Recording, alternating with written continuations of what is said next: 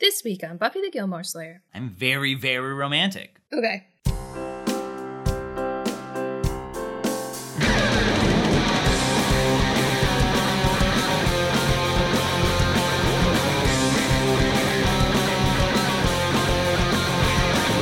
Buffy the Gilmore Slayer. Hello and welcome to Buffy the Gilmore Slayer. I'm Brian Morris. I'm Stacey Kulo. We're comedians. And a couple. I've never seen Gilmore Girls, one of Stacey's favorite shows. And I've never seen Buffy the Vampire Slayer, one of Brian's favorite shows. So we're watching both shows together, all 7 seasons, comparing them as we go. And this week, we watched Season 5, Episode 8 of both shows, starting with Gilmore Girls, The Party's Over. As well as Buffy the Vampire Slayer, Shadow. Can't believe we're on 8 already. I know. We're like halfway done with Season 5 almost. Oh my god, Season 5. That, out of context, that's weird what I just said, but I'm excited about I love Season 5 so much. I'm touching myself to Season 5. Well, that's how we feel. Really like Season 5. We have a very special announcement, guys. Mark your calendars for Friday, May 13th, because we are doing a very special live stream watch party on our Patreon. Yep. We're doing something a little different this time, trying it out, seeing if people like it. Normally, for our watch parties, we watch an episode of Buffy or Gilmore Girls that we've already seen. But this time, we're going to live stream us watching the 2 episodes for the podcast for the first time. What? I know. What? It's so intimate when we do it. I'm not sure about how I feel letting people in. We'll have to put real clothes on, probably. Yeah, I'm always in pajama pants. I know.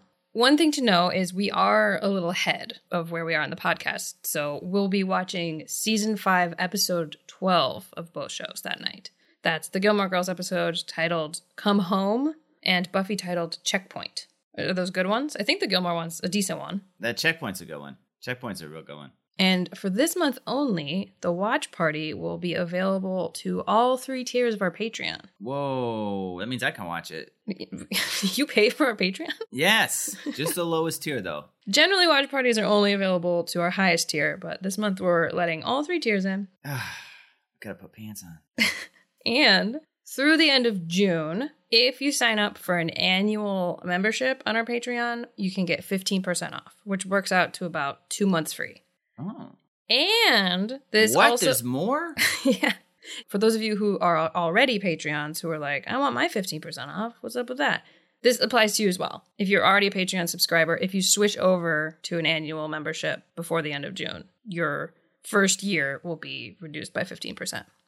Special summer deal. This is crazy. None of the OnlyFans I subscribe to ever do this. I meant church groups that I visit.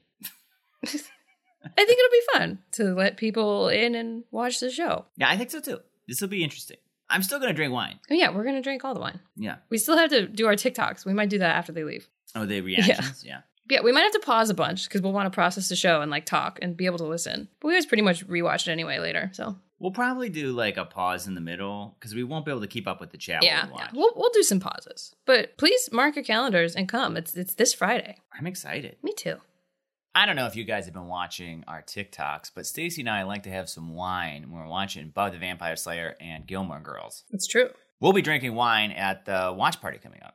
And we get all of our wine through wink.com. If you're not familiar with it, it's a website where they have you fill out a form of like things that you like to eat. And from that information, they can tell you what wines they think your palate would appreciate the most. And then they send you those wines once a month, different types, and you try them out, and they're great. We love a bunch of them. You can also choose your own. You don't have to follow the little survey. You can do whatever you want. Yeah, and you can get as many as you want, or you can skip a month if you want. If you use our promo code Gilmore Slayer when you check out, you can get your first shipment of wine for $29.95. That's right, 4 bottles. And you can get to that deal by clicking on the link in our episode description or social media bios. They're good wines. They are good. And do be sure to use promo code Gilmore Slayer at checkout.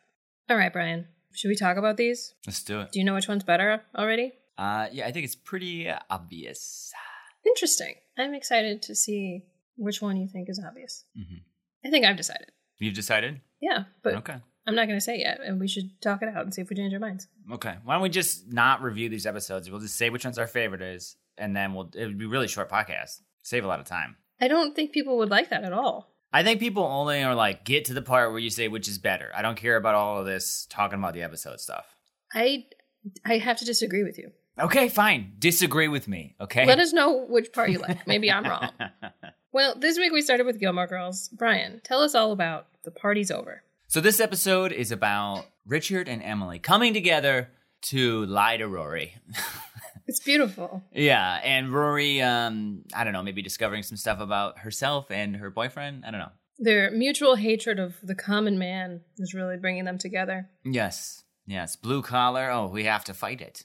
So the episode opens with the girls having Friday night drinks with Richard at the pool house when Emily appears very angry. She doesn't like that Richard has provided large steak appetizers because she thinks that the girls won't be hungry for her dinner. So Richard, in her mind, is ruining her dinner. But I want to ask Emily, like, have you met these girls? Like, they can eat they're always eating. It's true, but they do get a little full. Yeah, it's pretty funny. Emily leaves by yelling at the girls like they're in trouble. She's like, you two better be hungry when you get inside or else. And then at dinner, they're like kind of picking at their carrots and she's like forcing them to eat a bunch of chickens. Yeah, and there's still a fish course to come. Yeah, and she almost seems like happy that she's like making them eat even though they're full. Yeah. By the way, Lorelai lies to Emily in this scene about not knowing that Rory has a new boyfriend because Rory gets a phone call from Dean. But then Rory tells the truth to Emily that she's got a boyfriend. And I thought this was interesting because then Emily knows she was being lied to by Lorelai. And I feel like this cycle just like happens over and over again. Emily is always suspicious that Lorelai is lying to her about something. So she like pries and spies, trying to figure out what it is, which is exactly why Lorelai doesn't like telling her mom any of these things. But then Emily always finds out that Lorelai did lie about something, justifying to Emily her actions that annoy Lorelai. So it's sort of like you can't win because I know. You might as well just tell. It's like with Jason. She like hid it from her mother and then it blew up in their face. It's just like, just tell her. Emily's like a bit of a villain for sure in the show, but like she does lie to Emily all the time. So it's like, yeah, Emily, don't trust your daughter because she's probably lying to you. We just went over how she should have told her about Luke because Luke's supposedly not a passing ship. Right. So I wonder if Lorelai's kind of hoping Dean is a passing ship. So it's just like not worth telling her. Maybe. That could be true. That's not anything that's explicitly laid out by the show, but I felt it was more like she was just like, oh, Emily's going to pry into Dean. And also they don't like Dean, which she's right about. yeah. And also there's the whole affair angle, which I figured that maybe she was afraid her parents would catch on to if they found out about Dean, because I imagine they would not be excited about Rory breaking up a marriage. Yeah, that makes that super messy. So maybe Lorelai's kind of just like, it's Rory's business if she wants to tell it. But she kind of almost seems disappointed when Rory tells. Yeah, and I said Rory break up a marriage. Obviously, Dean broke up the marriage too. They both broke up that marriage. Anyway, at Luke's sister Liz and her husband TJ are in Stars Hollow debating whether or not they want to move there during the winter season. Luke is pretty vocally against this. Luke isn't one to like not share his feelings about this kind of stuff. Lorelai's in the diner and she's like, oh, you'll love living close to your family. He's like, yeah, I've seen how much you love it. I'm like, yeah, what are you talking about? Apparently TJ's gotten taller. Yeah, Liz mentions, he's like, how's TJ? Oh, he's gotten taller. Okay. While they're there, Liz mentions that Luke makes an amazing gumbo and lasagna and paella and like amazing Mexican food. Lorelai is surprised. She's like, you never told me all this. But I'm like, why are you? He runs a diner. He makes food for you all the time. Why are you surprised he makes like gumbo? But while they're there, Lorelai makes a joke a few times, suggesting that Luke wears like a Mountie hat during their sexcapades. It's pretty funny. Luke hates it. It's always funny how uncomfortable Luke gets with like any mention of like public displays of affection. Mm-hmm. Luke agrees to make her some of his fabulous exotic foods if she just stops making Mountie hat jokes. And she agrees and then sort of just stares at him and he's like, you just pictured me in the hat. She's like, uh-huh. I thought that was cute. I feel like sometimes Lorelai's flirting is annoying, but I feel like she and Luke flirt, and I like it. I feel like it works. Yeah, I agree. As Lorelai's leaving, Kian, the Korean foreign exchange student living with Mrs. Kim, or Lane 2, as I refer to her, enters. And Lane immediately starts yelling at her that she can't post her religious flyers in here, yada, yada, yada. But then the poor girl is just like, I'm hungry.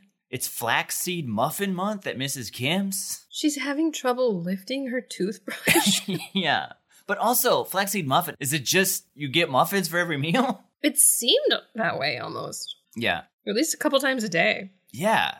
Lane grabs her some fries, and she's reluctant to eat the fries because Mrs. Kim has told her that they're the devil's starchy fingers. They're a gateway food to harder foods, like movie popcorn. But she can't resist them once Lane, puts them in front of her nose, and instantly she's hooked. So maybe it is a gateway food, because she's coming back to the diner throughout the episode for more food. Fries are good. Fries are good. This has been a commercial for fries. If you want to get fries, go to fries.com. We have a special promo with them. Fries.com. Available wherever you buy fries. Wait, honey, I love you, and I want to yes and you, but what you said made no sense at all. It's a website. Last time you did a commercial for fries. Postmates where you made up whatever the fuck you wanted. Listen, we're a website. You can only access us from places that sell fries, though. And everything you say makes sense all the time. Everything I've said is honest, is amazing, the things I say. You said second base was sharing shoes. Okay, maybe you have a point. Maybe. Okay, sure. I said one stupid thing one time. Fries.com. So yeah, she's a regular at Luke's during Flaxseed Muffin Month at least. But while she's there, she happens to notice Zach come in and hug Lane for 30 seconds, which is a sin, I think. And she reports that back to Mrs. Kim. A little later, Zach is trying to read a guitar magazine at a magazine stand. He's trying to read it for free, by the way, without buying it. And the guy's all yeah, you can't, you gotta buy it. And Zach's all that's a stupid business model. When Mrs. Kim confronts him and just loses her shit. She's you dirty, filthy devil boy. You will burn in hellfire and swim in the sludge with Satan's hell dogs. A lot of pig stuff? Yeah, she's Lane's an innocent girl and you're a wild pig of filth. You're a pig who walks upright. Poor Zach, and I mean that because he has no money. Poor Zach is just shaking his head, confused, open mouth, no idea what's going on. She's really going for an Oscar in this scene. Yeah, he's just all is this about the magazine? Super funny. That night, Zach tells Lane about it. He is freaked out. He hates this. He says at some point that he needs to go walk by a church. He feels cursed. Weirdly, he says that all this hell and hellhound talk isn't rock and roll. And I'm isn't it though? Isn't it really rock and roll? Anyway. Zach specifically says he's not a meet the parents type guy. Yeah. He's a run out the window kind of guy. Yeah. Jump out? Slide out? I don't know. I'm usually the one letting guys in the window. You don't know how they get out.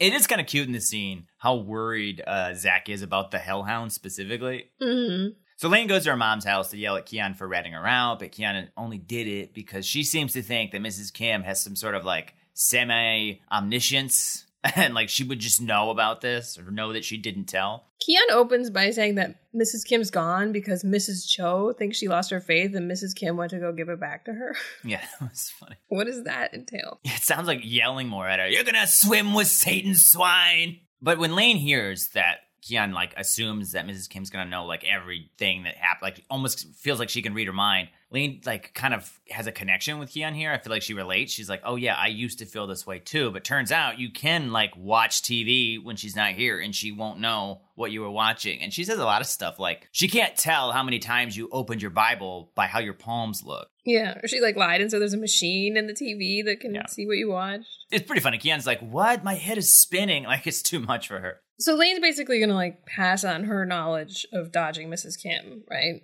Yeah. This doesn't solve the problem of Mrs. Kim hating Zach. Yeah, that's true. Lane's don't worry, Zach, I'll fix it tonight. This will never happen again. But she needs to talk to her mom. Yeah. Just because this girl's not gonna spy on her anymore doesn't mean her mom's gonna like Zach. And also, you gotta call Buffy, figure out how to call off hellhounds. Mm-hmm. They're not that hard to kill. No. In fact, I'm pretty sure that Zach is safe because he's never gonna put on formal suits, so he's gonna be fine. Well. Uh-oh. By the way, that was a deep cut to the prom episode of Buffy, where the Hellhounds were trained to kill people wearing formal attire. These people are deep cutters. They know. They know. Later in the episode, Liz and TJ walk into Luke's, super happy. They announce that they bought a house. The first house they looked at. Luke is annoyed because they were super impulsive and they didn't have anyone even inspect the house. And of course, the house has a million problems. TJ keeps insisting it's great, but he's it's air conditioning ready, landscape ready, alarm ready, and it's got 3 bedrooms if you add 2. I don't know what that last line even means. Luke's it's got a roof, right? And he's yeah, and as soon as we replace it, it won't leak as much. TJ's just over the moon, and he just keeps excitedly proclaiming that he's in Escaro. And he says it like that, Escaro. It's it's Eskimo, but... It's really funny. He's walking around the diner just like high-fiving people like, I'm in Escaro. High five, high five. That night, Lorelai comes over for their date, all that special food that Luke's making her, and she shows up wearing, over her clothes, a sexy maid costume. Did she bring that as a joke because of the Mountie hat bit? Yeah. Or is she just planning on wearing it later? I think it was a joke. I need to know. Maybe she would have popped it on if he wanted her to. I mean, she brought it. She owns it. Yeah. Or she bought it today. It's true. Miss Patty was just like, I've been waiting to give this to you. I mean, she used to be a maid. But this is not an actual maid's costume, though. I mean, we don't know what happened at the Independence Inn in the 80s. Luke is cooking all kinds of crazy shit. He's got lamb and artichoke stew, penne with pasta and potatoes, rosemary, garlic, focaccia, tomatoes stuffed with breadcrumbs and goat cheese, and ricotta cheesecake with amaretto cookies and coffee and wine. Jesus Christ, she better be putting that maid outfit on. He earned it? Yeah. Is pasta with potatoes a thing? It sounds gross to me, but the potatoes was in the pasta. I was like, there's so much food, but it did seem like all different courses. But that part specifically was like, you don't put potatoes in pasta. Maybe I'm wrong. It's a lot of starch. Yeah. This is probably enough food for Lorelai to be full for about an hour. Yeah. She did bring 2 candles and a CD, so that was nice. Just when the date starts, someone's at the door. It's TJ, and he is freaking out. He's like, I shouldn't have got married. I was warned about it, and I was told how women make you crazy. Then he like nicely says hi to Lorelai, and Lorelai's like, hi, TJ. They never really get into what their fight was about, other than... He didn't hear her ask for a beer or something? Yeah, and then something about programmed channel buttons. Yeah, it's actually pretty funny that we don't know, because it was like, what was it about? Because he keeps yelling, like, that's what the presets are for. Like, what? It kind of just sounds like it's the first time they've had a real fight. He doesn't know how to handle it. Yeah, he and Liz are having a huge fight, and he just left, and he's not doing well. Like, he's very upset. Honestly, he's like a child. Yeah, his behavior's kind of crazy, but there's some funny lines. Oh, there's a lot of funny lines. Luke is like, look at the candles and the food. This is not a good time. Like, I'm on a romantic date. TJ's like, you're telling me I'm an Escaro. And now Escaro has become, it's become a sad thing.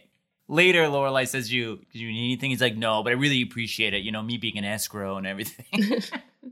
It's very, very funny. Luke was like, Lorelai, please stir the food while I deal with this. And she's like, I can't do that. I don't know how to cook. She's so bad at cooking, she doesn't even know how to stir stew. I pointed this out to you. It does kind of make sense that she would not have any idea how to cook. Because she grew up with people cooking for her. And then she moved to the inn where she probably just ate there. Yeah. Whatever was in the kitchen. And then, I don't know, she kind of just stayed there. And Suki cooks for her for lunch, and like she just got takeout for dinner. You know, she's like, hasn't really ever had to cook for herself. I agree that I could see how she wouldn't know how to make almost anything. But I feel like stirring, it'd be like, okay, I can stir. Yeah. A little bit of it is like, okay, Lorelai, you can't figure this out. But part of me is like, maybe she would have no idea. I mean, I guess the thing is that she was afraid she was going to ruin it by not doing it. Yeah, right. I could see that. Yeah. That would be a real fear of mine. Yeah.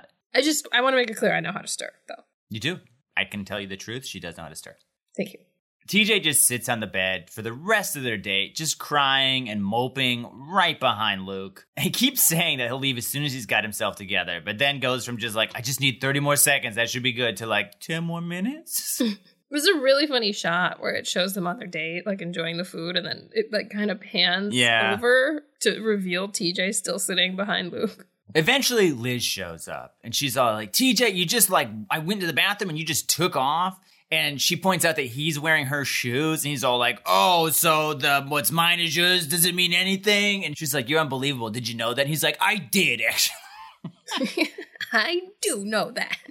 Like, he's trying to defy her, but it just makes him sound dumb. So she goes in the bedroom and locks herself in there. The whole time, Luke's like, please just go downstairs, which I don't understand why he couldn't have said to TJ, like, can you just wait downstairs, please? And then TJ's like, I need another 10 minutes. I got to start from scratch. I'm getting myself ready. I think Luke does suggest he wait downstairs at some point. He does say that to both of them, like, could you both go downstairs and work this out? But I don't know why he didn't say it to TJ earlier. I'm assuming the diner is open, so they probably can't, like, do exactly what they're doing in the middle of the diner.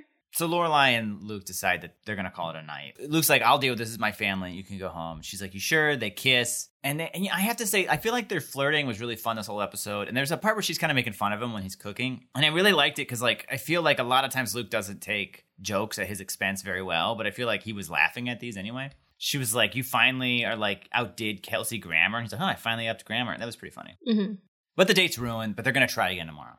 I don't really get... We talked about this a little when we watched it, but, like, they could just go to her house. It's not like Luke needs to be there to make sure they don't set the place on fire. Like, Luke could leave and just let them fight in his apartment and go have sex at her place.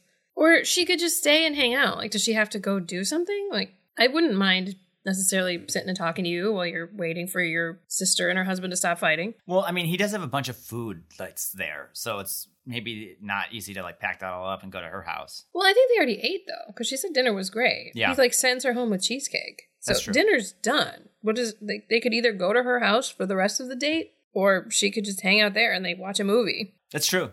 I feel like a lot of times it's sort of like, why don't you just go to Lorelai's house? Specifically, when Rory and Dean are hanging out, I'm always like, just go to your mom's house. Yeah. Speaking of Rory. There's a whole part about her. Yeah, she's in this episode, believe it or not. I didn't think she was, but she is. At Yale, Rory and Paris are having lunch, but Paris is not really listening because she is convinced that all of the older faculty at Yale are lusting after her ever since learning about her and Asher. It's a pretty funny scene because the men are all very, very, very old and very much not looking at her at all. Like, she at some point has to get up because this one guy's just, like, too lustful for her. And it's like this dude with, like, a walker coming in. Yeah, it's like the oldest man. Yeah. None of these guys are the level of Silver Fox that was Asher Fleming. They're also not even looking at her. They're just, like, talking to themselves. Richard and Emily both call Rory. They're on the speakerphone. They're very chipper. They tell her they have to cancel Friday night dinner because they forgot that they were going to have a Yale alumni party on Friday. And also, they'd really, really, really love it if Rory came. And so far as Emily's like, please, please come. Emily and Richard both sort of reference their, like, tiff from the previous Friday night dinner. Emily says there won't be any chicken. And Richard's like, and there won't be any steak on a stick appetizers. And then they laugh in unison like psychopaths. It's so funny. So fake. Later, Rory calls her mom, and Lorelai warns her that Emily and Richard are manipulating her for some purpose. This isn't what they say it is. Rory suggests that she does know that. She knows that this isn't all above water, but she's more excited by the fact that they called together and are throwing this party together, and we're getting along on the phone. So in Rory's head, it's like, okay, I know you're trying to trick me into something, but it's for the greater good because you guys are getting along. Right. Which I want to point out, like, the Rory character has done a bunch of selfish stuff, but I feel like at the end of the day, Rory does try to do what's best for people that she loves. You see that with her grandparents a lot. I feel like she wants them to be happy. Mm-hmm. So far. Afterwards, Rory and Dean meet for a date during his break at Dosey's supermarket in the break room. Honestly, does Dean, like, literally have no free time? Like, is he never not working? We actually have a question for you guys. How does divorce and money work? Like, does Dean owe her money? Why is he still working 3 jobs? If he's not working to pay for a townhouse anymore, and he's living with his parents, he might be saving for a car. He might be saving for school. I did think about this. It's possible he's still paying his half of rent for the place Lindsay's living. Yeah, that could be. Or I'm also thinking, like, since he cheated on her, if they, like, had a lawyer for the divorce, he might owe her some stuff. Like, maybe he's paying for the full apartment. I feel like they weren't living together long enough for him to owe her, like, quality of life stuff. I don't know. Since he was, like, fully supporting her, maybe he does owe her, but, like, she's capable of working, and I don't think she's in school. I just don't know what the rules tend to be with this kind of stuff. Well, it's one of those things where, like, if he hadn't been supporting her, she wouldn't have invested so much time and energy into figuring out how to make roasts. So she could have been using that time to educate herself. Yeah, so to join it's the all workforce. his fault. Yeah. It's all his fault. Also, what is his third job? He always says 3, but I think we've only seen 2. Anyway, what does he need to work so much now that he's living with his parents? No, wait, he's living with Kyle. That's true. So yeah, maybe he's paying rent at Kyle's. Yeah. I don't know.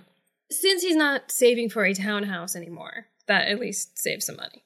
But this date is clearly, like, really sad. They're sitting there, and he's got a nice array of options to eat, just several different bruised and expired foods from Dosey's Market that he got cheap. That's what the ladies love. And they're sitting there and they're sad, I feel like. Well, they're not necessarily sad. I don't know. I feel like Rory's trying to make the best of it, and so is Dean, but it just feels like this is not pleasant. Yeah, I feel like this part of it doesn't make Rory sad. Yes, I agree. The rest might. She asks Dean if he read her article, and he said he did, and he liked it because everything she writes is perfect and good. But when she asks for his specific thoughts and criticisms of his article, he can't think of anything. We talked about this a little bit. I don't think we're meant to believe that Dean didn't read the article. No, I think he read it. I don't think he has the vocabulary to talk about it. Yeah, I just don't think he's particularly smart, and he doesn't have the level of education needed to, like, appreciate the nuance of her writing. So, you know, he doesn't know what to say. It's like if my dad, who I love, reads some of my comedy, I feel like he doesn't really understand it. I feel like he could have commented on the event she experienced, though. I'm surprised he didn't notice all the similes she was using. Unless they've, like, already just talked about the event, but she kind of wasn't supposed to talk about that, so I don't know. I'm sure she told Dean about it, though. I mean, she may not have used names, but I'm sure she talked about the event with him. Dean mentions that, you know, they haven't been able to find a lot of time together, and Rory tells them that they can see a movie that night after her grandparents' alumni party. He says, and this is important, that he doesn't want her to leave early because of him, but she insists that she wants to do this for Dean, and she will be leaving at 8:30. Cut to the party.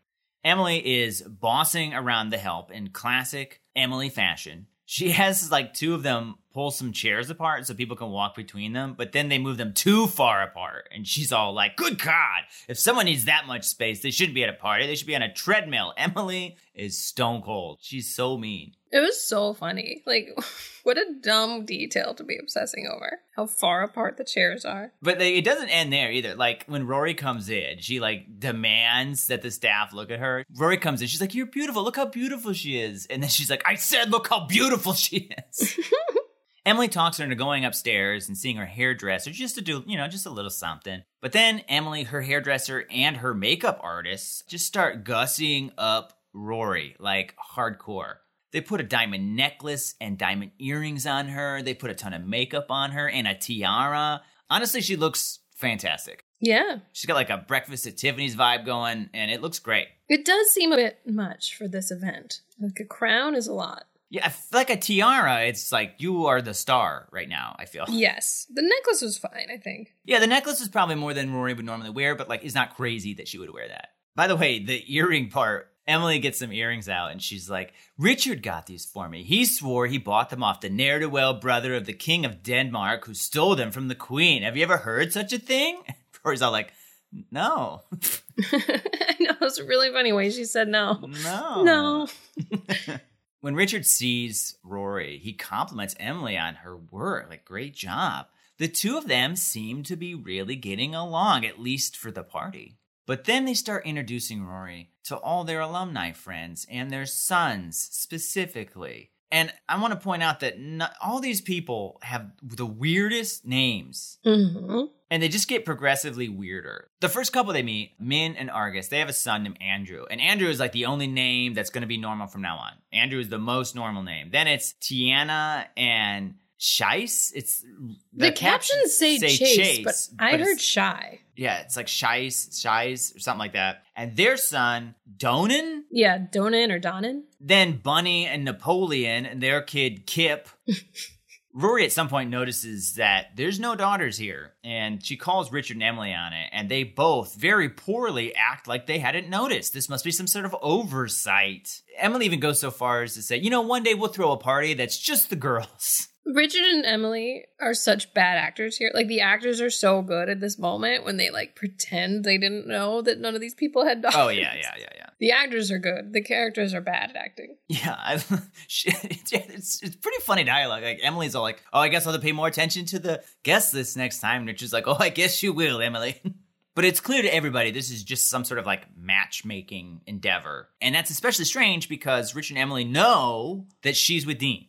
Rory sneaks off to call her mom, and Lorelai is pissed. So Lorelai gets out the phone and calls the house to get a hold of Emily and Richard. But then a maid answers the phone, and the maid doesn't speak any English, and she won't give the phone to anyone else. This bothered me at first, because I was just thinking that if you're working in a home and you don't speak English, then you probably shouldn't answer the phone. why would you answer the phone? Like, because you're not going to be able to communicate with whoever's calling, this rich white woman. But then towards the end of the episode, Lorelai suggests like, oh, I bet my mother put you up to this, which is like, oh, okay, this woman is faking this. Or Emily said, whoever calls, just act like you don't speak any English to them. It's very subtle too, because at the end she reveals she can speak English. It is the same woman, but like you don't see her much in that last shot. Yeah, is it the same one? I think so. Because She's wearing the same outfit, and I think it looks like the same woman. She's like walking away when we see her in the final scene when she does speak English. When Lorelai calls again, I thought she said, finally someone who speaks English, but maybe it's the right. same one.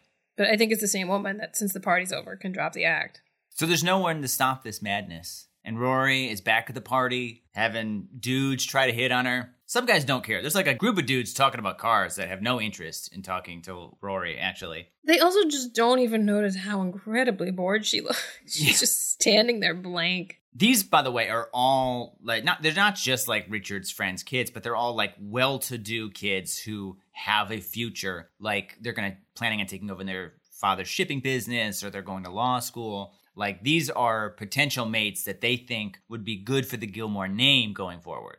At some point, some sleazy rich kid starts flirting with Rory. His name's Jordan, which is weird because in this place, that stands out. Normal name. It seems normal. Maybe this guy will be fine. Well, he's all like, how old are you? 20? Cool. You want a drink? And then she's like, no, I don't want to drink. And she's like, what, you get too crazy? And she's like, yeah, that's it. And he's like, well, I'd like to see that. And you're like, it's clear this guy thinks he's smooth, though. Yeah, he had a good opening line. He's like, your grandma sent me over. Apparently we were made for each other. Like, I don't know. I feel like that's what Rory wants to hear in this moment because she knows what's up. This guy definitely hangs out with, like, Graham, the guy that Emily introduced Rory to at her dorm, who, like, covered for her when she was drinking Funky Monkey. Oh, yeah. I bet if we went back, he's in that scene. Yeah, he's like, I'm a nice guy. No, I'm not. I'm a douche. Rory's uncomfortable. Not just with this guy, although definitely with this guy, but with the whole, like, feeling like she's being auctioned off situation. But as this guy's talking to her, a hero emerges. Logan shows up. Remember Logan from the last episode? Logan shows up, puts his arm around Rory, and pretends to be her boyfriend, scaring off the slimeball Jordan. Rory plays along and is appreciative of him for saving her. But Logan's not alone. He's brought all of his buds. Even Finn's there. Finn, by the way, we at this point know Finn's just like a straight-up alcoholic, right? At least for now, yeah. That's his college jam. I mean, I hesitate to say alcoholic because it's played for laughs, so he's at least just enjoys a lot of booze. And they've set that up, like the sun was too bright in a previous episode. In this one, he's like, do I know you? Wasn't he the one that was looking for a girl that he didn't remember from the night before? Right. Logan Exactly. And he barely remembers Rory, even though he's met Rory multiple times. Mm-hmm. But also Richard shows up, and it turns out he knows Logan. And Richard says to Rory, like, I can see you're in good hands, so I'm going to make my rounds around the party. Clearly communicating to us that this is the type of mate, Logan is the type of person that Richard would approve of, that he would like Rory to date. Yes. I feel like if he were not a good match, Richard would try to move Rory on to somebody else. There's a weird line where Logan reveals to Rory that he knows her grandparents. She said something about, my mom's enjoying your grandmother's drapes. And she's like, my grandmother? As if, like, Logan wouldn't have known this was Rory's grandparents' house? You'd think they would have told Logan, we're going to the Gilmore's house, and he knows Rory's last name. Yeah, it is weird. I thought that line was weird. I was like, what am I missing? I know. I watched it a couple times trying to figure that out. I'm like, it makes sense that he would know this is your grandparents' house. Absolutely. Regardless if he knew you'd be here for auction or not. Logan tells Rory that the only way to deal with these types of boring parties is to make sub-parties. So he calls over his boys, and they decide to get drunk. In the pool house. In the pool house. So they're drinking, and honestly, it looks like they're having fun, Rory included. She seems drunk. She's laughing. I think it's important to know that they steal some of Richard or Emily's nicer alcohol, and Logan makes a point of telling everyone to make sure they top it off because he doesn't want Ace, that's his reporter nickname for Rory, to get in trouble. I think that's supposed to let us know that he actually cares about her. I'm confused by why they're stealing alcohol, though, because there was alcohol at the party. I guess they're under 21, so, like, maybe they wouldn't have been able to get alcohol if they were drinking at the party. I don't know. Yeah, that was weird too. Then Logan mentions that he read her article and he liked it. She's like, there's nothing else to say about it. But then he's like, well, there are maybe too many similes for my taste. But then he goes on to be like, but it was really, really good. And I think him finding a critique here isn't to show us that he's an asshole or that he's negging her, but I think she was looking for a critique because that shows he was able to like actually understand and digest all of the stuff she wrote. Right. I mean, it's very different than Dean just being like, Rory did it, so it perfect, you know? Yeah, he like used words to describe it. He could prove he read it. Yeah, exactly. Rory mentions that she has a boyfriend, and Logan is like, you have a boyfriend? And he says, why are Richard and Emily like doing all this if you've got a boyfriend? That's when Rory realizes that she was supposed to meet Dean outside 15 minutes ago. Ooh. So Rory runs outside. She's got a gaggle of rich drunk boys giggling and yelling behind her. She walks up to Dean. She looks like the cover of the Princess Diaries. And Dean is not happy about it. He's like, what am I doing here, Rory? I don't belong here. Not anymore. And I was like, yeah, man, get the hell off the show. No one wants you here anymore. Everyone hates your storyline. Dean is Riley. You and Riley should have your own spin-off that no one watches. It's called Supernatural. Yeah. Is Riley in that? I imagine the other guy's Riley. That's canon now. He leaves the set, not the show. I wish it was the show. He leaves, and Rory is sad. I mean, you haven't seen any more episodes. You don't know that he comes back. That's true. I mean, I doubt the next episode. And it's going to be like Power Rangers, where suddenly the cast is just gone. And they're like, yeah, they left. It's no big deal. Maybe. It's going to be like Kyle's Hand. It's just, we write it off the show. Yeah, they write it off the show. So Rory's really sad, but then Logan tells his crew that they got some serious bucking up to do. He puts his arm around her, and they're going to go inside and watch Finn do the Passion of the Christ. Somehow that cheers people up. I don't know what he's going to do, but it's interesting, to say the least. The episode ends with Lorelai calling her mom and finally getting through to her after the party. You suggested maybe the maid was the same maid, gave her the phone. It's not clear to me. It kind of looked like her. Again, very brief shot. Emily and Richard denied that this was a matchmaking party, but Lorelai's like, come on, we all know you tricked her. Let's stop pretending. Also, Rory has a boyfriend, and you know that. And then Richard says, well, she's 20 years old. She's not always going to be with this Dean, and she needs to see her options. He's sure that Dean is a very nice young man, but he stresses that he's not good enough for Rory, and she's not going to be with him forever. Emily goes on to say that they're going to make sure Rory gets the life she deserves. It's too late for Lorelai, but it isn't too late for Rory. Lorelai also says that Rory's going to choose her own path, and there's nothing either of them can do about it. Yes, that's important. Thank you. That's very important. Then they mutually hang up on each other. And then Lorelai notices a very sloshed, happy, laughing Rory being dropped off by a limousine full of rich boys. And we get a shot of Lorelai's face. And it's sort of like, oh, maybe she is going to choose that life. Well, she's going to choose her own path, but maybe not the one Lorelai was thinking. Yeah. I think is what this is implying. Yeah, totally. Oof. Oof. So, Stacey. Yeah. Do you think this is a good episode? I do. Maybe it wasn't like the best one ever, but I think it was good. Yeah. I enjoyed mostly every scene, I believe.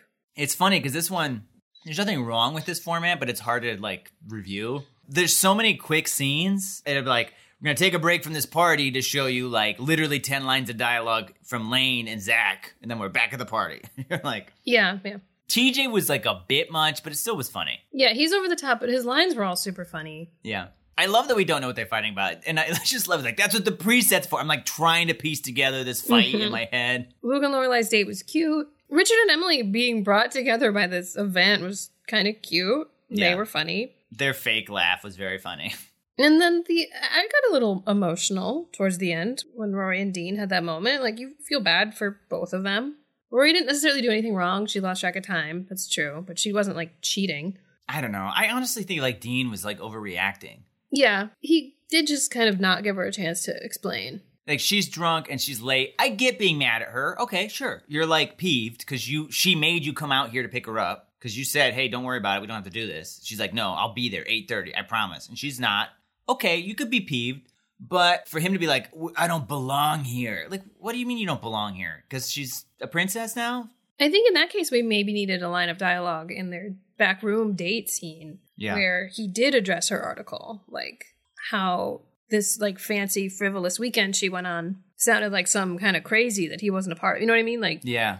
Like a stepping stone between, we can't find enough time to spend together and you're turning into a fancy rich lady. Exactly. Because this seems like a fight about her being 50 minutes late. I mean, which is, at the end of the day, is a very small fight. Not who am I in your life now that you had a fancy party without me? Yeah, because as far as he knows, it's been fancy party and the event from the article, which he maybe doesn't know a ton about. And the event from the article wasn't like Rory being in this she was just observing it. She wasn't even part of it. I mean, she was at the end, but like it wasn't like I'm going to do this every week. But no, there was some good emotional stuff with that last scene. I think there's a lot of important things that happened in the last like 5 minutes. Yeah. And it was very funny. It was. Every Gilmore Girl episode is very funny. And this one was no exception. And now for a special segment we like to call Meanwhile on Charmed. Charmed was another popular WB show airing around the same time that neither of us have seen. But we're discussing it anyway. Based only on its IMDb summaries. Brian, what happened on Charmed? Meanwhile on Charmed, Season 5, Episode 8, A Witch in Time. By continually saving the life of her boyfriend, Phoebe opens up a portal from the future, allowing a warlock to pass into the present on a mission from future Cole. Didn't Phoebe and Cole get married? Well, they did, but at the beginning of this episode, they got a divorce. Okay. For tax reasons. But they're still boyfriend-girlfriend. It's just tax reasons, Boo. Wait, they got divorced for tax reasons? They felt they weren't paying enough taxes. So they were like, best way to do this, let's get a divorce, stay together, obviously. For tax reasons. Yeah. Is that why we aren't married? Yep. It's tax You're very reasons. honorable to the government. I thought we should pay our fair share, and that is best done separately. Okay. That's very romantic.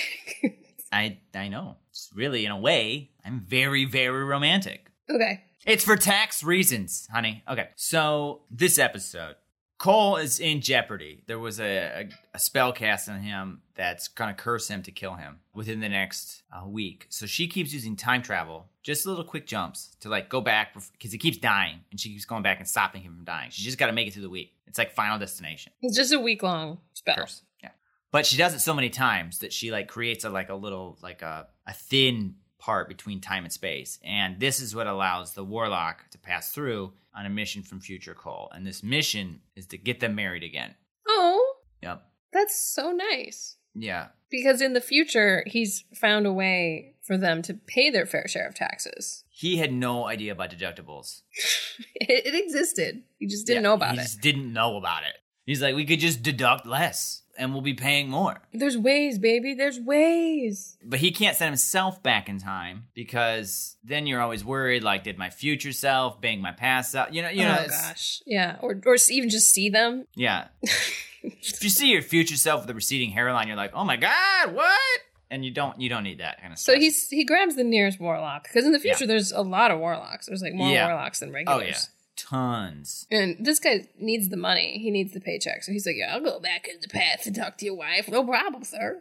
Well, that's what he sounds like? Yeah, you watched the episode. Right. I was watching it with subtitles because I was at church.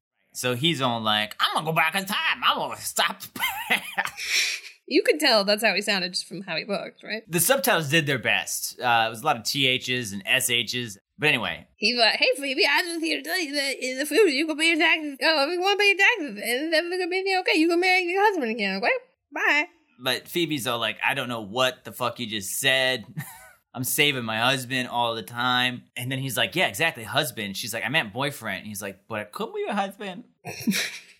Bye, I gotta go back to the future. Gotta go back in the future. I gotta get that money. So, long story short, the warlock talks to Phoebe and is like, you gotta propose to him. That's the only way it's gonna work. But at the end, he proposes to her. It's like a big surprise. He fakes his own death and she can't go through time. But this was all an elaborate ruse. So she's like freaking out and he like seems dead. And she starts to do CPR on him and then puts her fingers in his mouth to like clear the airway passage and pulls out a wedding ring. He's all like, will you marry me? So romantic. Yeah. Wait, how did Cole know to do this though? He was just because he overheard the warlock. Right. He was presumed dead in the other room, but he overheard the warlock. Yeah, and the warlock, though, I mean, it's no wonder he heard him because he was like talking to Phoebe, and Phoebe's like, "What?" And he's like, "You gotta get married, so it's gotta happen." She's like, "What?" And he just kept saying it louder and louder, and Cole's like, "Oh, okay, got it." Yeah, and the warlock goes back to the future and makes some really big investments and does very well for himself. Yeah, although what they don't tell you, which is actually fucked up, is that because he did this, that changes the future, and a lot of bad stuff like the future Cole that sent him back doesn't exist anymore. What do you mean they don't tell you this? The show doesn't? Yeah, but I mean, it's pretty clear that that's what would have happened. Okay. That's just something you're assuming? Yeah. Okay. I'll make a note. Anyway, I would say good episode. Yeah, they're getting better, I think. No mermaids, no unicorns. Just time traveling tax evasion. Anyway. This has been Meanwhile on Charmed. Guys, because both Buffy and Gilmore Girls celebrate brave, confident women, for this episode, we have partnered with Davy Piper. That's right. Davy Piper is a women's clothing company that's committed to empowering women and celebrating their unique stories, just like our shows. They specialize in ultra-comfortable bras, undies, sleepwear, activewear, and loungewear. And let me tell you, since I've started working from home, whether I'm working or relaxing, loungewear is pretty much all I'm rocking. I got myself a pair of the Everyday Lounge joggers, super soft, super lightweight, perfect for sitting back with a glass of wine to watch a show or sitting at my desk to edit the podcast. They are soft, and Davy Piper's products feature premium, super soft fabrics like bamboo and organic cotton. I also got the Grace-ribbed wire-free lounge bra. You were immediately drawn to that, weren't you? I was, because it was soft and because it empowers you. It does. That's why I liked it. And Davy Piper caters to hard-to-fit sizes, including special busty sizing for E through I cups. For flattering classic styles with a modern twist, visit davypiper.com and don't forget to use the discount code Gilmore Slayer to save 20% on your purchase. Buffy and the Gilmore Girls would. Well, I'm going to talk about Buffy because season 5 is starting to heat up. Stacey, please tell us about Shadow.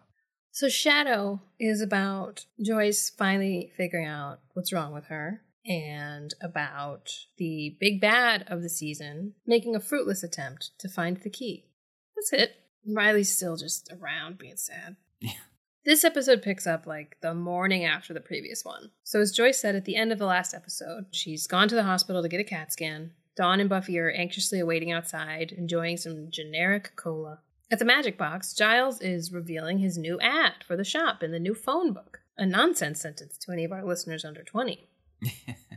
And Xander walks in, all upset about Riley's decision to go ahead and kill all the vampires without them. Remember, Riley and the gang were tasked with patrolling and found a den of vampires, and Riley said they should come back and kill it in the morning, but Riley went on a solo grenade mission later that night? Oh, I remember. Xander thinks this is reckless. He refers to him as Captain America, which is a good one. Anya mentioned she's happy they didn't have to go because she didn't want to start her day with a slaughter, which really just goes to show how much she's grown, she said. They're still trying to figure out the deal with the new big bad, but since they have almost zero information, it's not going great. Xander's like, well, she's probably hanging out in some sewer or other rat-infested place like the Huge. Cut to Big Bad, whose name we finally learn in this episode, living a life of luxury. She's just gotten a whole shoe shipment and a very complimentary, self-deprecating little manservant named Dreg. He also reveals her name to be Glorificus. I knew there'd be somebody named Glorificus because of the game. Or at least a mansion named Glorificus. Yeah, just to be clear what she means by that, if you didn't know, we have a board game, and one of the places you can go is Glorificus's mansion, which I did not notice before we started playing that is a spoiler. Yeah, but I thought it was like a fiery demon that lives there, and it's not. It's her. Maybe she's a fire demon, we don't know. But she requested just be called Glory, so I shall now refer to her as Glory. Because that's what she wants. He's like, cool, I love that. Please do me the honor of ripping out my tongue. He's just like very in awe of her. He keeps reminding us she's much higher status than he, very verbosely complimenting every part of her always. Yeah. Does he stick around? Couldn't tell you. I feel like yes. He's got a fun bit. She kicks off one of her new shoes at some point, hitting him in the head, and he says, thank you. He's just like obsessed with her.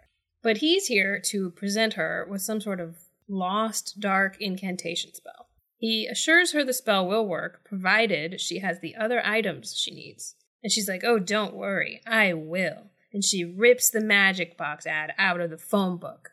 I thought that was kind of silly. It is, because it implies that she's gonna, go kill Giles or something. Well, it's just also very, we were just talking about the ad, and she sees the ad. I don't know. I was fine with that, but it was kind of a misdirect that she was just gonna go buy stuff from the shop. She wasn't. Right. It seemed more ominous than it needed to be. Right. A little later, they're still having no luck finding out anything about her at the magic shop. Tara pitches the idea that maybe she's so old she predates language in all of their books. If that's true, they have no way to predict her moves or where she'll turn up next. Then Giles turns around and she's there. Yep. Of course, he doesn't know that. No, they don't know this is her. But she has 2 items she'd like to purchase. She's not at all charming, yet he seems very charmed by her. But when she walks out, Giles is like, yeah, could be anywhere. Yeah. A little later, Anya's going through the receipts and gets very upset when she realizes that Giles basically sold someone the ingredients to make a bomb or meth or something. It's like two things that should definitely never be sold together. Something about an ancient Egyptian cult and a transmogrification conduit. Giles is like, chill. Those spells were lost thousands of years ago, and the young woman I sold them to would have to have enormous power to use them. Then he stops himself because he realizes he said young woman. He remembers the lady he was charmed by. Mm-hmm. And Buffy has made it clear that this woman seems to have enormous power. Yes. Riley stops by Buffy's house. No one appears to be home, but the door appears to be open a crack, and there appears to be a cloak at the front door, and someone appears to be sniffing Buffy's clothes. Who could that be? It's Spike. Spike's there. He's sniffing Buffy's sweaters. Riley's like, what are you doing here? He's honestly weirdly chill about this for the most part. He is way too chill about this. He calls him out on sniffing Buffy's sweaters, but he's like, yeah, it's a predator thing. Nothing weird about it. You gotta know the scent when you're hunting. That is such a fucking funny line, though. Can we talk about how funny that line is? Yeah. He's sniffing her clothes. He's like, it's a predator thing. Nothing weird. I want to kill Buffy, and so I'm sniffing her clothes, man. It's not a weird, just chill out. I want to kill Buffy, that's it. And then he pantomimes doing it more really aggressively. I feel like Mark Blucas is trying not to break. But he finally grabs him to kick him out of the house. On his way out, Spike nabs some loose panties. But before he throws them out, Spike's like, I know for a fact she wouldn't mind me being here, because we hung out for drinks last night. And also, twice recently, Willow and Tara have done the vampire de-invite spell, but I still seem to be invited in, baby. I'm not sure how he knows that. Obviously he knew he could get in when he tried and it worked, but how did he know they did the spell? Yeah, maybe Harmony told him that she tried to go back or something. Oh, sure. It doesn't make sense that they don't just uninvite him from all their homes. Yeah. Let's say his chip is for sure permanent. He's just annoying. And he can still walk in and, steal your underwear or set your house on fire. Yeah, or, go in and, help somebody else in or, set a fire. Steal your beer. Yeah, he might get the chip out somehow. Yeah, he tried to. Yeah, it doesn't make any sense. It's just for plot device that he's allowed in. Spike pushes Riley's buttons by telling him that Buffy's just not into boring guys like him. She's into vampires. So Riley, grabs Spike by the neck and, puts him out into the sun a bit. He's sizzling. Riley's like, shut up. I'm the one who knows what Buffy needs. Spike's like, oh yeah? That's why you're with her at the hospital right now? But Riley doesn't know about the hospital. What? It's just funny that you said he doesn't know about the hospital. What's a hospital? Explain it to me. I just go to military and Maggie Fix. He's been to the hospital. Yeah, I know. Spike goes on to explain that Joyce went in for a CAT scan. He's like, kind of weird you don't know. Buffy told me all about it last night. Weird she told me, not you. And then Riley throws him out into the sun. He starts sizzling. Eventually he kicks him his cloak, though. So Riley goes to the hospital. Buffy seems happy to see him. She asks him to sit and wait with Dawn while she goes in to find out about her mom's results. Sounds like they're prepping the OR for her immediately because they found a shadow on her brain and they need to do a biopsy. So while this is happening, Riley and Buffy and Dawn are all waiting. Riley's being a total sweetie, even though he's probably raging inside that Buffy didn't tell him and told Spike instead. And then the doctor comes out and tells Buffy that Joyce has a brain tumor. Sounds like it started in her brain, hasn't spread anywhere else yet, but it sounds not good. Yeah. They're working on determining if the tumor is operable, and if it's not, there are some promising treatments. He says that nearly 1 out of 3 patients with this condition does just fine. That's, I guess, not the worst odds, but not something a 20-year-old who's got to raise a whole key tween by herself wants to hear. Yeah. This doctor sucks, man. I think he thinks he just gave Buffy amazing news, because he's like, so yeah, there's a very good chance your mom is gonna die this season. Good? You got that? Had time to process? Great. Now let's get down to the nitty-gritty of some very technical insurance stuff, and perhaps we can get to the bottom of what caused this. I have a list of questions about your home and the schematics of the town, and I'm going to roll my eyes hard if you don't know the answers. Yeah, I know. He doesn't even understand that she's processing this emotionally. Yeah, she's just like, I don't know. And he looks so upset that she doesn't know the answer. Yeah. Beautiful Ben bounces in. He's like, hey, Doc, you suck at this. Can I cut in?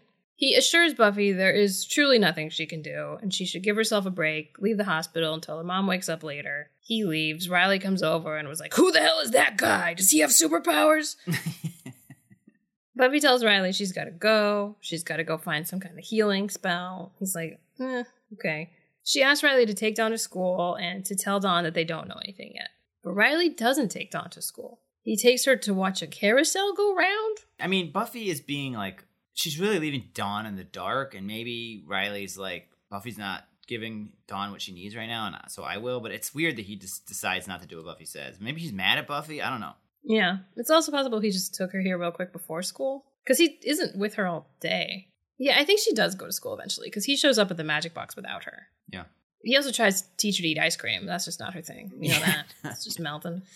She goes on to say that she had her 10th birthday right here at this carousel after they moved to Sunnydale. Her mom rented the carousel for an hour for her and all of her friends, except she hadn't made any friends yet. So she says Joyce, her, and Buffy rode it by themselves over and over for the whole hour. I think this is maybe supposed to be a sweet story about Joyce, but it's just another example of how she's a shitty mom. Yeah. Like, either she didn't realize that Dawn didn't have any friends, so no one showed up to the party, or she planned the stupidest activity for someone who obviously wouldn't have friends yet. Right. I had a theory about this, though. What if, like, the monks, when they're, like, crafting all this, like, we gotta get our memories, but, like, it's just so much more work to, like, alter every person's memory that might have met her. Yeah, we can't make all these kids remember coming to this carousel party. Yeah, so, like, what if she's just not good with people her whole life? That's true. No one came to this party, so we don't have to implant this memory in, like, 400 people's minds. It is the monk's fault. You're right. It's not Joyce's fault. Maybe a lot of Joyce's bad parenting was just the monks being like, all right, what if, like, Joyce just, like, didn't invite anybody? Yeah, she wouldn't have... To be fair, guys, she wouldn't have invited anyone, so we're not being lazy. Listen, we know everyone's gonna love Joyce because she's got some sickness, but let's be honest, season 1 through 4, Joyce was a bad mom. Yes. But then Dawn starts to realize that her mom's probably not going to get better. So Riley comforts her. She says she's glad Riley's there and that Buffy's glad too. And then Riley seductively sits back all like, oh yeah, tell me more about Buffy's thoughts, because she's not telling me. She's like, well, she cries a lot less with you than she did with Angel, because he was like this exciting, complicated vampire. She doesn't get all worked up like that over you. Push her in front of the horses, Riley. She clearly gets her knowing the right thing to say genes from Joyce. Yeah. Though she's got no genes from Joyce. Yeah, I know. Well, that's not true. It's not true. It's not true. But, anyway. Buffy goes to the magic store to ask for help finding a cure. They're like, yeah, no, that's not really a thing. Sorry, dude. I also take some issue with this, honestly. The whole, like, science and magic don't mix. Like, it'll make it worse. I kind of feel like that's bullshit. There's got to be an episode where that's not the case. I don't believe that. There's definitely healing spells. I think they're trying to say it's like specifically because it's the brain. Well, I mean, the way Giles says it specifically, he's like, you know, these two worlds can't match. But I'm like, whatever, man. What was Adam then? He was literally both things. Right. That was his whole point. I guess season 4 didn't work, so maybe they're right. Then Anya lets it slip that maybe they sold a meth bomb to the big bad. They try to play this slip up off like Anya meant she broke something, which she eventually realizes and kind of awkwardly goes along with it. I'm assuming they just don't want to give Buffy any extra stress. Yeah. But dying mom or not, I think they need to tell her because she's the only one that can properly deal with this. Although she can't. Yeah. Buffy's not buying this ruse anyway, and they have to tell her they sold the big bad ingredients to create a little bad. Little baddie. And then Anya quietly mouths that it was Giles who did it. Anya has figured out that this is the work of the Sobakites, an ancient cult of reptile worshippers. Xander's like, just once I'd like to run into a cult of bunny worshippers, which Anya doesn't like, because remember, she hates bunnies. Yeah, it's a running bit. I think it's pretty Very funny. Subtle joke. Yeah. One might not have caught that watching this in real time. Yeah, she says something like, well, now I'm going to have those nightmares or something. Yeah, she's not like, remember how I hated bunnies last season in that one episode? They know Glory's trying to transmogrify a cobra, but don't know why. Buffy's like, I don't care. I'm going to go kill the cobra. I'm ready to fight Glory now. But she's not. We go to the zoo where Glory and her friend are placing a cobra into one of those snake urns. Well, they're placing something that's supposed to be a cobra. Yes. This snake looks fake immediately and only gets faker.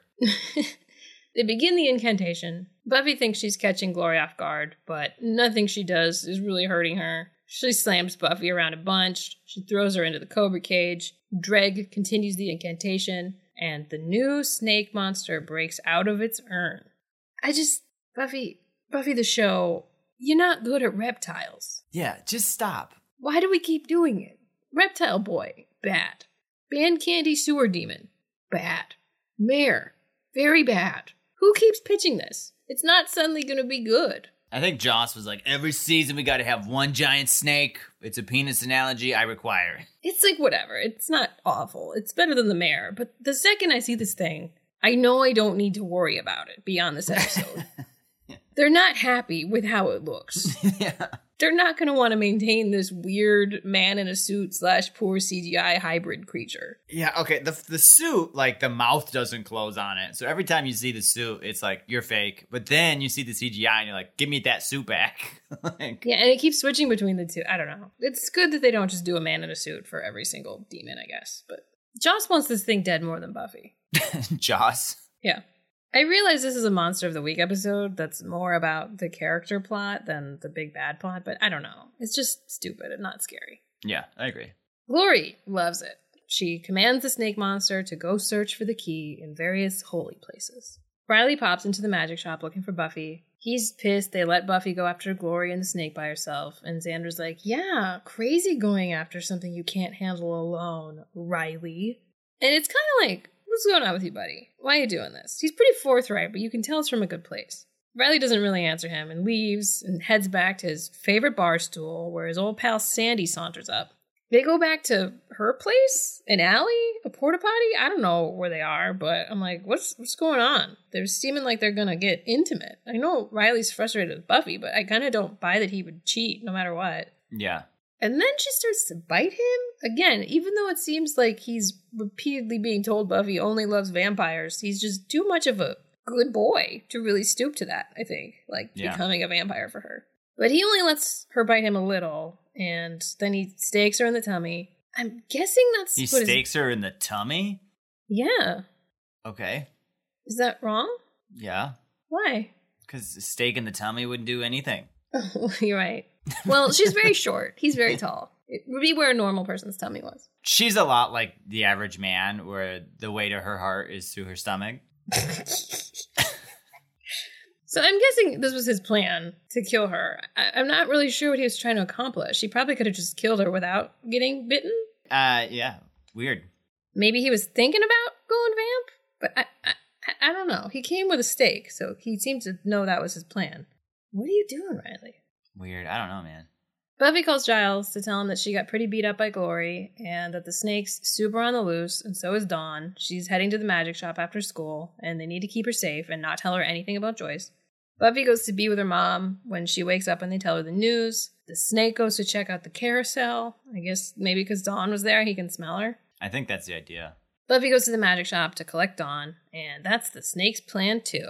He breaks through the window, knocks a bookshelf onto Buffy, which she just cannot get out from under. Yeah, it's really dumb. Like, Buffy could get out of that so easily. The snake comes in, kind of just stares at Dawn while she screams in its face, and Buffy's just chilling under that bookshelf for a while. Buffy's tired, man. Maybe it's something about the magic shop. Isn't this where Angel couldn't get out from under that very light-looking door back when he wasn't at full strength yet? Yeah. I guess Buffy was injured today. Maybe she's not at full strength. The snake leaves without Dawn. Honestly, no one stepped in to help her. There's like 10 seconds where this thing's just screaming at her and no one does anything. Well, I think a lot of people are trying to figure out what it is. Like, is this supposed to be a snake? Is this... Is it a man or digital? It doesn't close its mouth. I don't think it's real. Willow's like, why was the snake afraid of Dawn? And Buffy kind of whispers to Giles that the snake knows. So I assume the snake is on its way to tell Glory about Dawn being the key. It slithers down Sunnydale's one street, causing chaos. Buffy runs after it. Giles grabs his car, picks up Buffy. This thing is slithery. His car? No, the snake. They need to stop it before it gets to Glory. Glory's very mad at Dreg that the snake hasn't returned with the key yet. She mentions that she's on a schedule. So my theory is she's got limited time in this form. I don't know. Then the snake goes off the road into a grassy knoll. Giles has learned how to maneuver his automatic car quite well now, because when they see the snake head off, he like reverses it so Buffy can jump out and chase it. She catches up to it somehow. It's so fast, and Sarah's probably running as fast as she can, but it just would not be fast enough for how much of a head start this thing had on her. Yeah, when you see the snake moving and then it cuts to Buffy running, it's like, you're not the same speed. It doesn't even, I mean, she's probably running as fast as she can, but it doesn't look like she's running like a sprinter. I think I've seen her run faster even. Yeah. Buffy grabs a chain, hops onto this thing's back, and like chokes it out. It looks, well, they tried something. It's like bucking all around. It's pretty much all digital here. I wonder if they did like Harry Potter stuff, just like green screen, riding around on like a mechanical bull. Yeah, it kind of looks like if you're watching Netflix, but like your internet connection is like slow for a minute, and it takes a minute before Netflix can like catch up, and it's like bad resolution. That's sort of what this looks like. Mm-hmm. I wonder if that's just how it is, or if they did that to like just make it look bad to cover some of it. I don't know. I do want to say that I feel like it's a cool scene concept of her like riding this thing, choking it from behind. I thought that was badass, but sadly it doesn't look badass. He seems dead, but he ain't. He bucks her off. It's a fist fight now, and Buffy imagines he's her mom's cancer and punches it much more than she needs to. Just punching. I mean, the show is set up that like she needs someone to punch. Like she needs an enemy she can vanquish. Yeah. She can't vanquish cancer. We pan out to see this is all taking place outside of Glory's mansion, so he was very close to telling her. And they show her looking out the window. I don't think she can actually see it, though. I think it's just maybe just to show that she's kind of given up on waiting for the snake. Buffy's back at the hospital with her mom. Joy says she wants to talk to Dawn alone. Riley's there. God, Buffy's Deaning him so hard this episode. I know. Riley is Dean, and Joyce's cancer is Logan. Like, Riley and Dean are there. They're nice guys who are trying their best. And Buffy and Rory like having that stability and having someone to send on errands and occasionally remind their mom that they're hot. But there's also this newer, more mysterious thing over there. Logan and Joyce's cancer. Riley's like, come here, baby. Let it all out. And Buffy's like, I can't. If I start crying now, I'll never stop. And Mom and Dawn need me right now. And they literally do. Joyce calls Buffy into the room, and she shuts the door. She doesn't say bye. And Riley just hops in his pickup truck. Joyce's cancer invites Buffy back to the pool house for drinks. No, he just stands in the hallway like, shit, what do I do now? He's wearing a turtleneck, by the way, to hide his love bite. Yeah. I think it's Forrest's turtleneck. I think it's green. Yeah, he left a lot behind. So yeah, that's it. That's done. Do you think it was a good one? I think it was okay. Yeah, it was okay. I feel like it was some fun plot stuff moving forward. Not fun, but yeah, love the Joyce's cancer. No, I meant interesting plot stuff. Like just more with Glory. We found out her name. I like that Anya was helpful. I like when Anya's like knowledge is helpful. So was Tara. She was helpful too. It makes a lot of sense that Anya would know a ton of shit. She's like the oldest of all of them. Yeah. I really just didn't care about the monster. No, the monster looked dumb and was dumb. And as far as Riley, like, I just feel bad for him. It's the same exact thing with Dean. Like, both shows are telling us we're done with them. Yeah. But we're not quite ready to say it's over yet. So then you just feel bad for them, but we don't particularly like either of them. It's frustrating because I feel like they're trying to be like, look how interesting these characters are because of all the emotional baggage right now and turmoil they're going through. But it's like, yeah, but that's not fun to watch. And I already was not having fun watching them. So now they're like doubly unpleasant to have on screen. Yeah. There's like so much of the episode is dedicated to feeling bad for these people we didn't feel good about in the first place. Yeah. And honestly, Joyce's cancer stuff is like emotional. And I kind of don't even love Dawn that much, but it's interesting because of the Dawn element. That Buffy has to like worry about Dawn and dealing with all the stuff with her mom. Yeah. And taking care of Dawn. But I honestly don't, Buffy and her mom don't have that good of a relationship. Yeah. So to feel bad about Joyce having cancer, I mean, I'm not trying to be like a monster, but I think if Dawn wasn't part of it, I wouldn't care as much.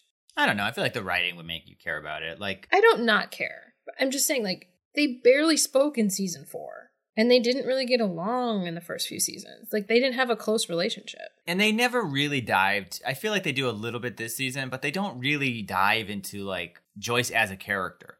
Like, right. We see Emily as a character. We see Richard as a character. But Joyce has only really been, like, how is Joyce affecting Buffy? Yeah. Not, like, what is Joyce feeling right now? And they also don't have, like, an estranged enough relationship. Like that season 1 episode of Gilmore Girls where Richard is in the hospital for a heart problem. Mm-hmm. Where Lorelai, though she has no, like, real emotional relationship with her dad, is, like, going through some shit. Because she's like, I am estranged from my father most of my life, and he might die. Right. Where Buffy and her mom, like, talk. They're not, like, bad. Yeah. So it's not even like that kind of, oh, I have to make things right with my mom in the little time she has left. Those are my thoughts. So, which one do we think was better? I think it's Gilmore Girls. Really? Yeah. Oh. Yeah, it's definitely Gilmore Girls. It's a big Buffy, but it's also kind of a monster of the week. I don't know. It's mixed. So I kind of feel like the next, and maybe I'm wrong, because I don't remember this that well, like individual episodes from season 5, but I do feel like the next like 2 or 3 episodes, and including this one, might be like a bit of a slump. Sort of like, we can't really go too much into the plot of the season yet. We got to wait, and here's some subplots to keep you going until we get, this is like where in the season Xander and Willow would start to have a crush that's going to amount to nothing, Mm-hmm. I kind of feel like we're in that part of the season right now. Sure. So I feel like the next couple episodes might go to Gilmore. I don't know. Gilmore might be the same. I don't really remember this next Gilmore. Speaking of which, if you want to watch along next week, we'll be watching Buffy the Vampire Slayer Season 5, Episode 9, Listening to Fear. As well as Gilmore Girls Season 5, Episode 9, Emily Says Hello. In the meantime, we'd love to hear your thoughts on the episodes discussed in this podcast. Do you think Riley wanted to turn into a vampire? If you had to pick a guy from Emily and Richard's party to court, who would it be? How would you do a snake prop? Did you like TJ in this episode? Or find it too much? I mean, that's what the presets are for, right? Let us know. You can reach out by following us on Instagram, Facebook, Twitter, and TikTok at Gilmore Slayer, where we post interactive questions, comedy sketches based on each episode, and more. Or send us an email at brianandstacyreviews@gmail.com. That's Brian with a Y and Stacy with an EY. For more bonus content, find us on Patreon. Patreon.com/BrianandStacy, where we post weekly video recaps of the show Angel, host monthly live stream watch parties of Buffy and Gilmore Girls, post monthly podcast outtakes, and share early extended episode previews. And shout out to all of our new Patreon subscribers, Christina Toralbes, Seneth, and Megan Munt. For more non-podcast content, be sure to subscribe to our YouTube channel, also called Brian and Stacy. If you want to support the podcast, you can do so by making a donation of your choosing via the link found at the bottom of our episode description or in our social media bios. And if you like what you're hearing, please leave a 5-star review on Apple Podcasts, and we'll give you a shout-out on an upcoming podcast. Hey, my brother might be coming over later to cry about his relationship with this school. Love that.